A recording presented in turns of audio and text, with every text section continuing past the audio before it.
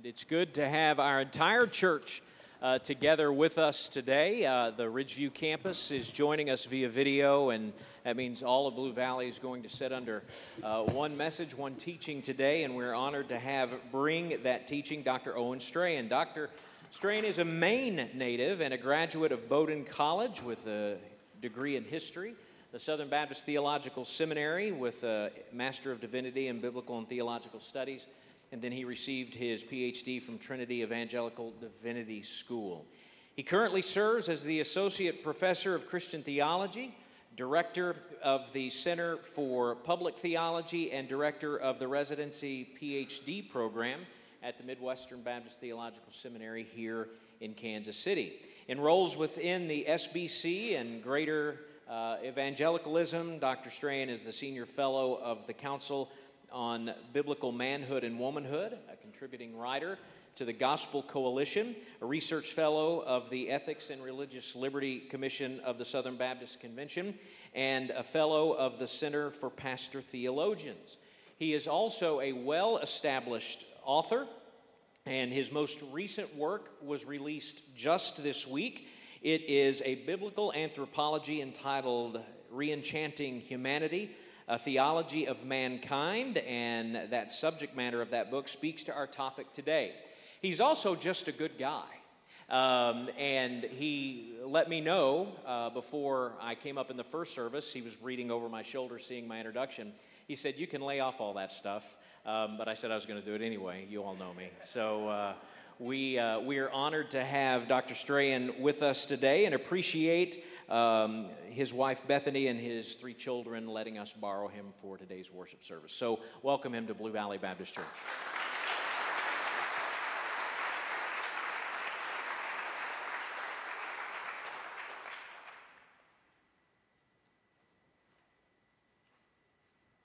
Okay.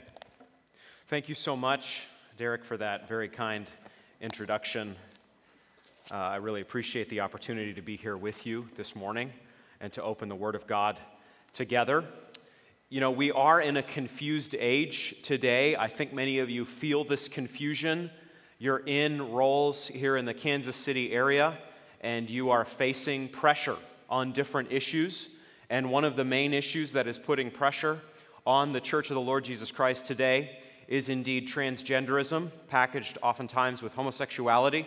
A lot of you are in secular jobs, and you know that your workplace, your school, your setting, political context is advancing these kind of issues, and it is tough to know exactly what to think and what to do at different times in a context like ours. Perhaps the confusion is crystallized for me when I see that Facebook just a few years ago unveiled over 50 gender options. Most of us were under the assumption that there were 2 gender options and that they weren't in fact that optional, and yet we are learning new things today, including these 3 identities. These are actual genders that are now said to be live options for you and me in our time. Circ gender, these are not made up, circ gender. This is described as a gender that feels so magical and grand as to be indescribable. That is an option, perhaps, in your marriage today. You might have said this to your spouse on the way in. You are indescribable. I may or may not have heard those words at some point in my life in my own marriage. Circ gender.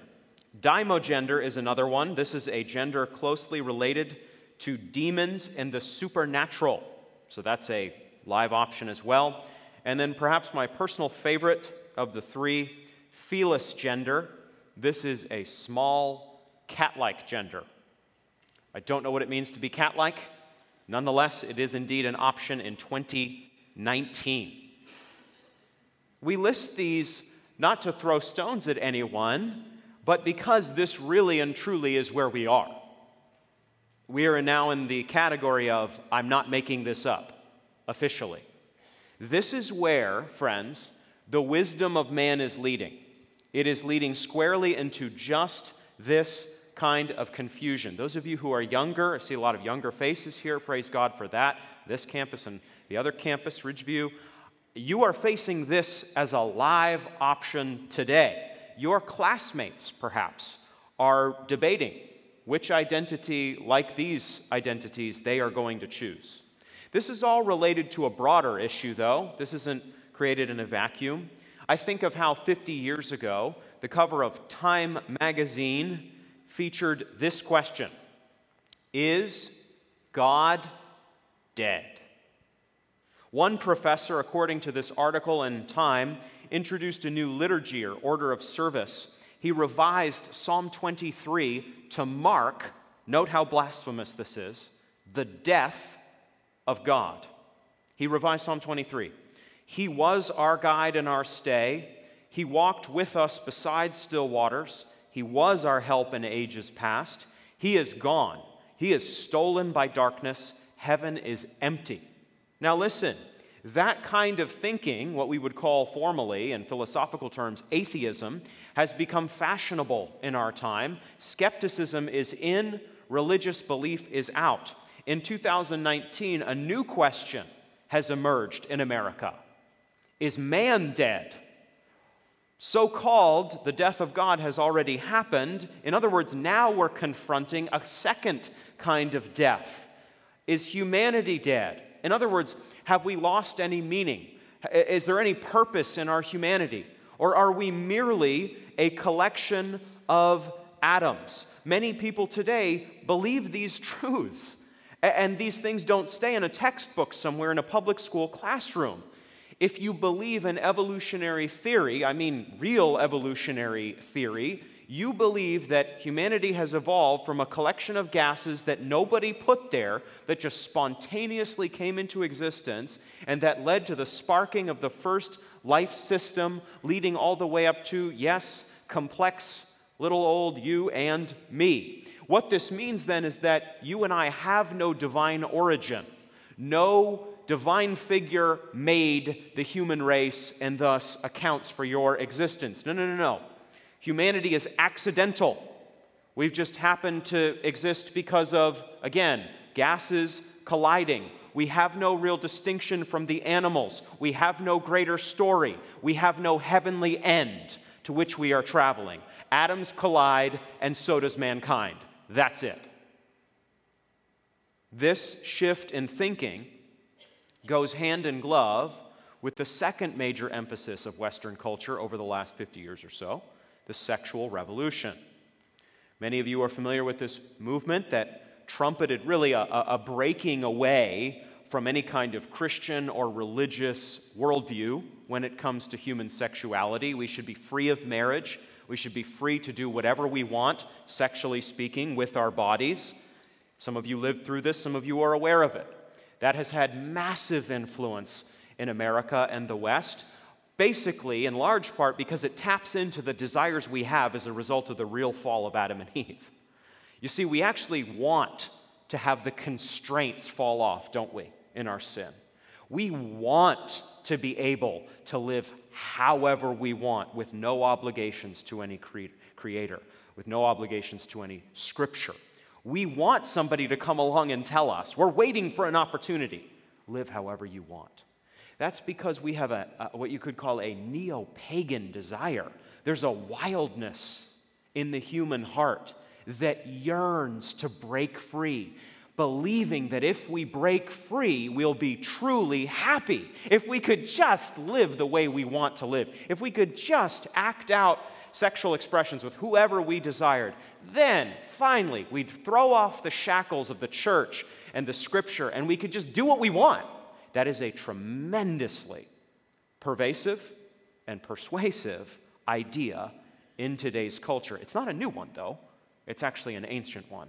It's actually the original call of Satan to the man and the woman created by God to doubt God and trust the serpent and live however we want to live. Please understand this morning, that is not God's call.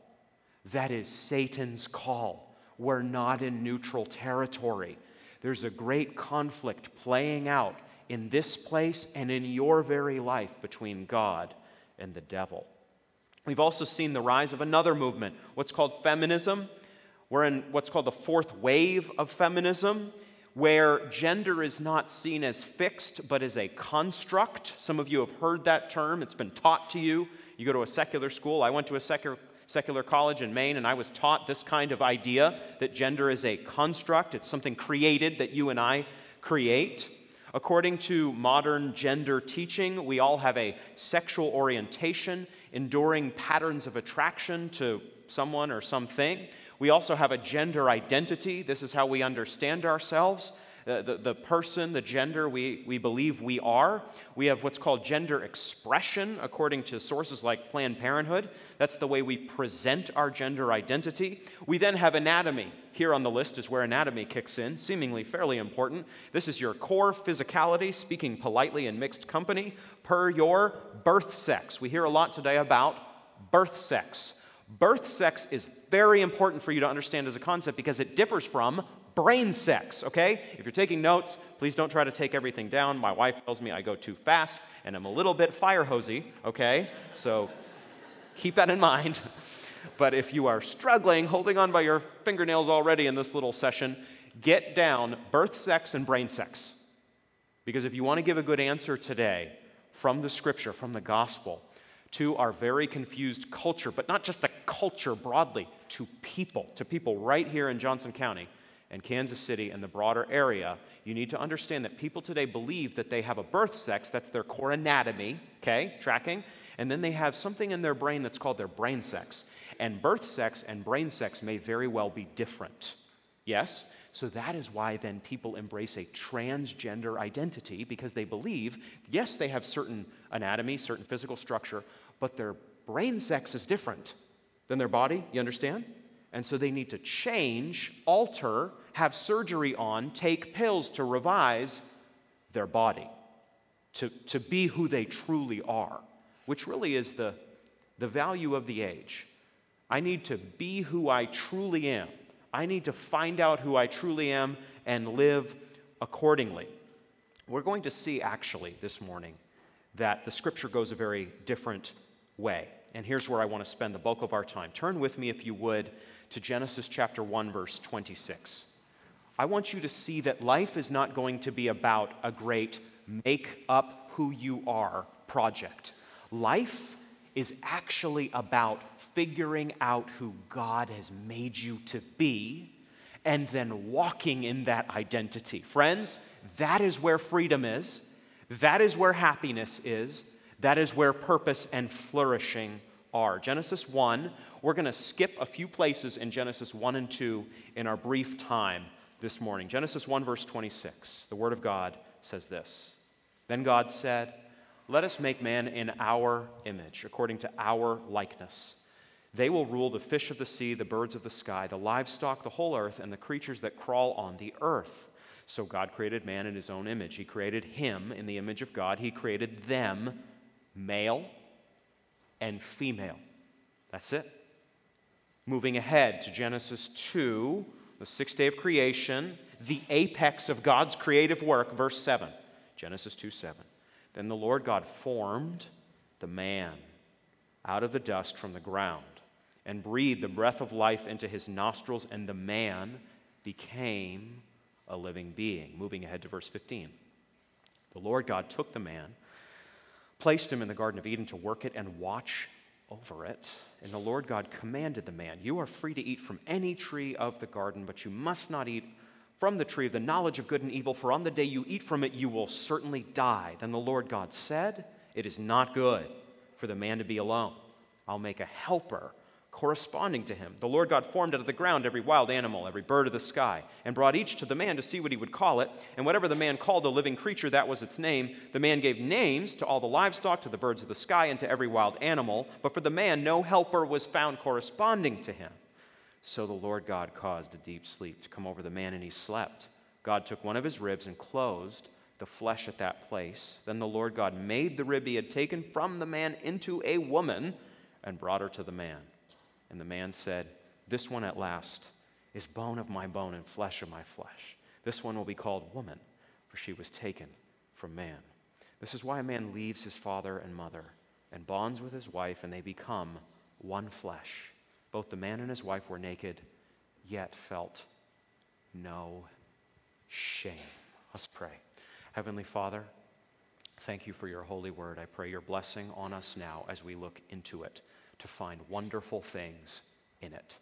In Jesus' name, amen. I have 5 truths for you from this passage, this collection of passages this morning. 5 truths we will cover in rapid-fire fashion. First, our identity is not primarily sexual, it's spiritual. You have a primarily, fundamentally spiritual identity. Many of you in here are Christians. Some of you are probably not Christians. It may surprise you to know that the fundamental marker of your human identity is that you are made in the image of God. You can't undo that. You didn't choose that. God chose that. God did that for you, in you, and to you. And no one can undo what God does.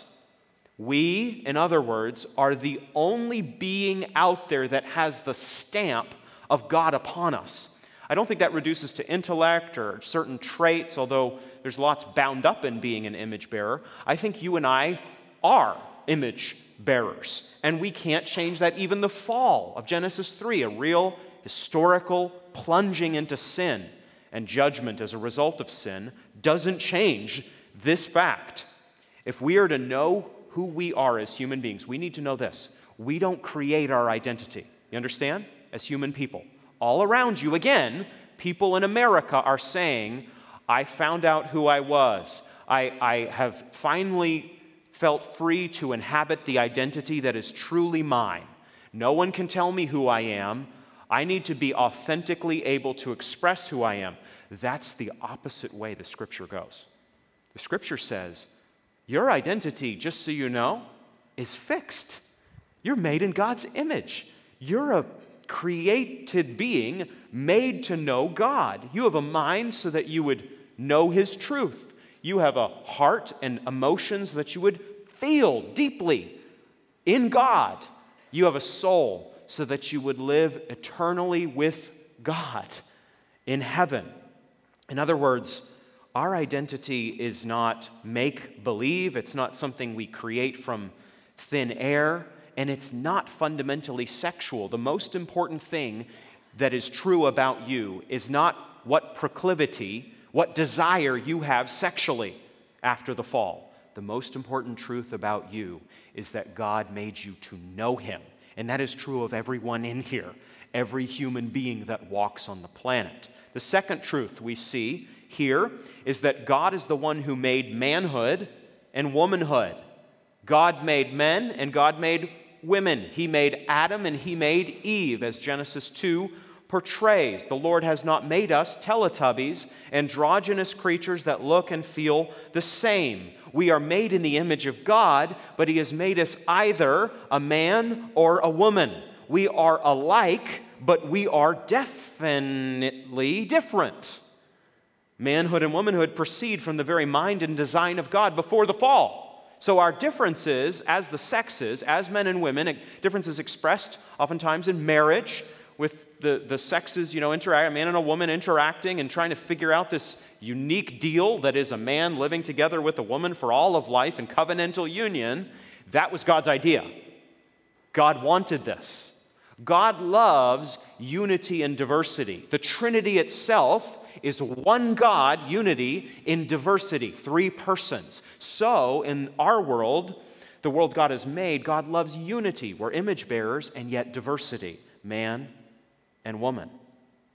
That's not the way worldly thinking goes. Worldly thinking wants to reduce everything to sameness, wants to make everything the same, wants to level all distinctions and diversity and brilliance and beauty, and yet you cannot do so if you recognize God's design. Men, you're not a lesser being. You're not an idiot or a goofball. God made manhood. God created you and gave you existence. Women, you are not a lesser being than a man. God made womanhood. God loves it. God delicately made the woman from the man's rib. Manhood and womanhood then is the gift of God. Listen to me, friends. This is countercultural, okay, in 2019.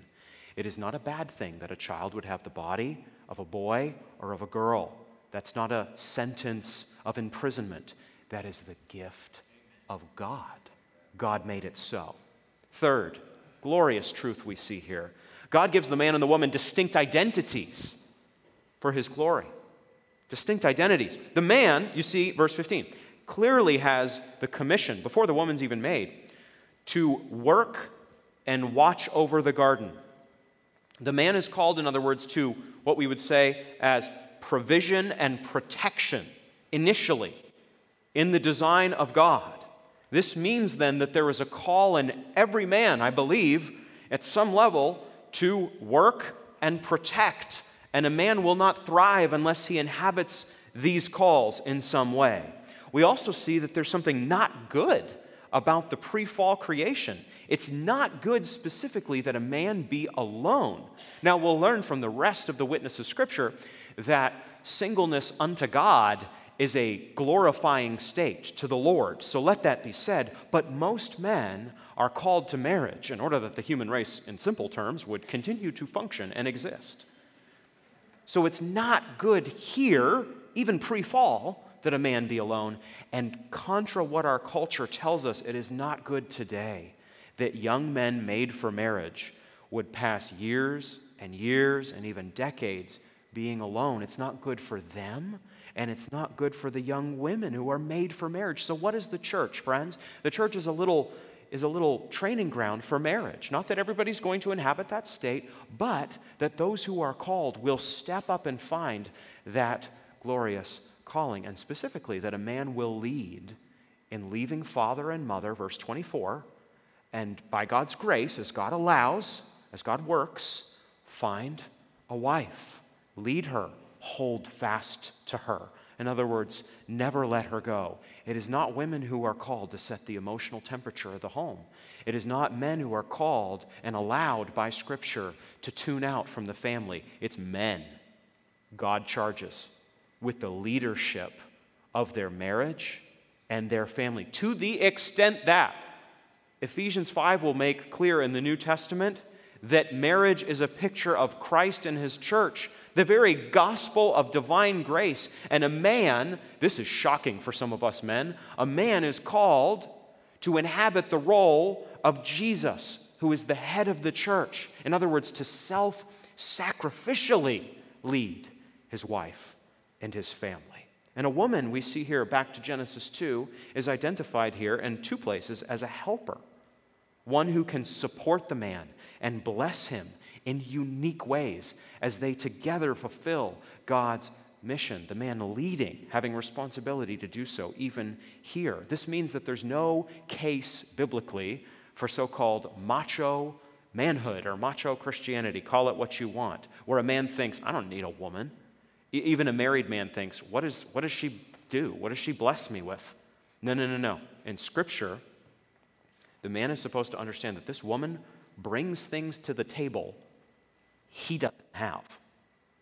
The Lord, this is kind of funny. The Lord is saying, Adam, you need help. Even before the fall. He's not saying it to the man in the sense, as I've already tried to cover, that Adam is in some ways dumb or an idiot or anything like that. That's not what Scripture teaches either. That's what our culture often teaches men, that they aren't as advanced or valued or something as women. That's what we hear today in lots of different ways in 2019. That's not what God is saying. God is saying to fulfill my divine mission, filling the earth, giving me glory, ruling it, you need the woman. You need to procreate. You need to fill the earth. And then you need to take dominion over the earth. And women have a valued role in that high calling. We see, fourthly, beyond this, that the witness of Scripture is clear. Building from this foundation, we can't embrace transgenderism. Scripture is clear here, principially, and elsewhere in the Bible. The church cannot embrace or endorse or approve of transgenderism. You say, prove it in rapid-fire fashion. Okay, let's try. Deuteronomy 22:5 in the Old Covenant law This is a passage you don't often hear talked about much. Deuteronomy 22, verse 5, forbids expressly a man wearing a woman's cloak. It was not to be done in ancient Israel. Why? That went against the design of God, apparently, that a man would present himself as a man and a woman would present herself as a woman. God is glorified, in other words, in ancient times and today when this happens. In 1 Kings 2:2, another text, David calls his son Solomon to be strong and show yourself a man.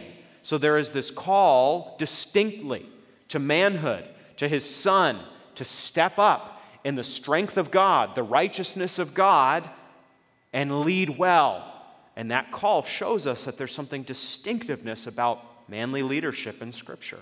We see in Proverbs 31 that this godly woman, this archetypal woman, if you will, has a God-honoring, family-loving, home-strengthening identity. This is a very gifted woman, isn't she, in Proverbs 31, verses 10 through 31. That tells us, as godly men, what we're looking for. We're not looking for women, who are only half-gifted or something like this. We love the wisdom our wives have. We love the godliness they bring to the marriage and other things. So we're not scared of that. In the New Testament, Jesus reinforces this passage that we just read in Genesis 2. In Matthew 19, verses 3 through 6, Jesus teaches that God made humanity male or female. There's no cat-like gender there. There's no indescribable gender there. There's male and female, man and woman, and he created marriage for the exclusive, lifelong union, covenantal union of one man and one woman. Marriage is not a contract. Marriage is not something we dissolve because we fall out of love. If you could fall out of love, we all would. Contra the kind of hallmark ways we sometimes talk about love, we all fall out of love in a Genesis 3 world. We all have to repent of our sin as husbands and as wives. We all need divine grace for our marriages and our families. We need it as fathers and mothers with our children. We're not self-sufficient Christians doing great by ourselves, and then we need God to jump in at the 11th hour when things get rough. We depend upon divine grace every single second we live. There is no such thing as a self-sufficient Christian, and there is no such thing as a self-sustaining Christian marriage or Christian home. Every family, every marriage needs God's inexhaustible grace in order to give God the glory he deserves. There's no such kind of marriage other than that we recognize for sinners, redeemed sinners like us. In 1 Corinthians 11, moving ahead, Paul urges that men and women present themselves in distinctly, physically, masculine and feminine ways in 1 Corinthians 11, 3 through 16. He wants men to look like men, and he wants women, specifically in this passage, speaking to the Corinthian church, to have longer hair than men and show that they are distinct from the man and that they're under a man's authority in the context of marriage per creation design. This is controversial stuff, but you see actually that the Old Testament and the New Testament speak with one voice about honoring God as a man and honoring God as a woman. And what does that mean? It means that if we are not doing this for whatever reason, we are dishonoring God and sinning against him, and we should not do so, even if all around us, boys and girls, men and women are, even if they compromise, even if they go against the design of God, even if they embrace androgyny. The church is called to go the opposite way in order that we would honor divine design.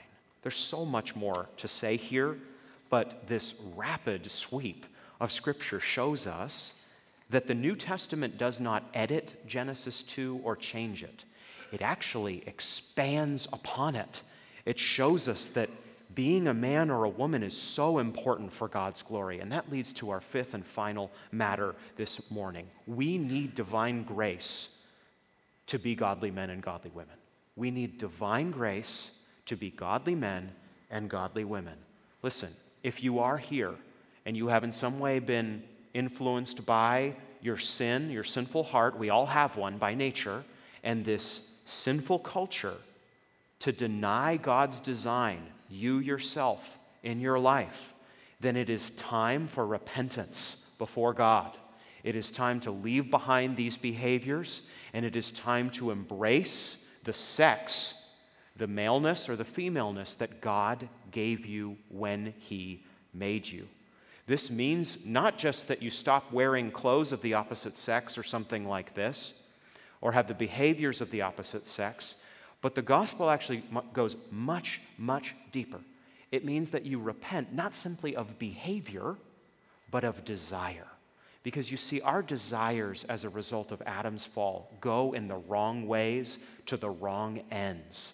And so sin, repenting of sin, is not simply a matter of doing what you did or saying what you said. It's a matter of saying to the Lord, my heart is in the wrong place. I'm sinning against you, and I repent of this. This is true for every sin, isn't this? There's not a separate gospel for individuals who are drawn to a transgender identity. That's not a separate category of sinners. Romans 1 indicates that this is indeed behavior that invites the judgment of God and represents the judgment of God on a society. So this is serious sin. Nonetheless, every one of our sins separates us from God by an infinite gap. And so we need the one gospel of grace that calls us to repentance of our sin, confession, and transformation by the power of God. What I'm trying to say to you as we close is that it is not brain sex that tells us who we are. It is the body God has given to us. We see this then if we're in a state where we need to repent of these kind of wrong desires and wrong actions. We see this for those of us who are Christians and are not drawn for whatever reason to this kind of rebellion against God. Your charge as a church, brothers and sisters, our work here in Kansas City as the body of Christ is to speak the truth in love on these matters. Do not expect as you do so that you will be applauded. Do not expect that Channel 5 will put you on the news and laud you for that courageous action.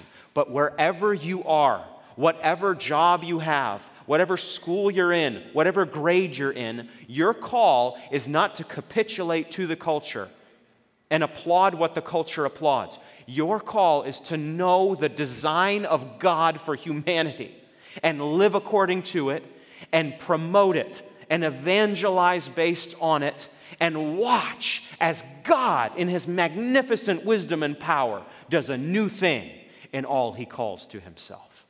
That is your call. Let's pray.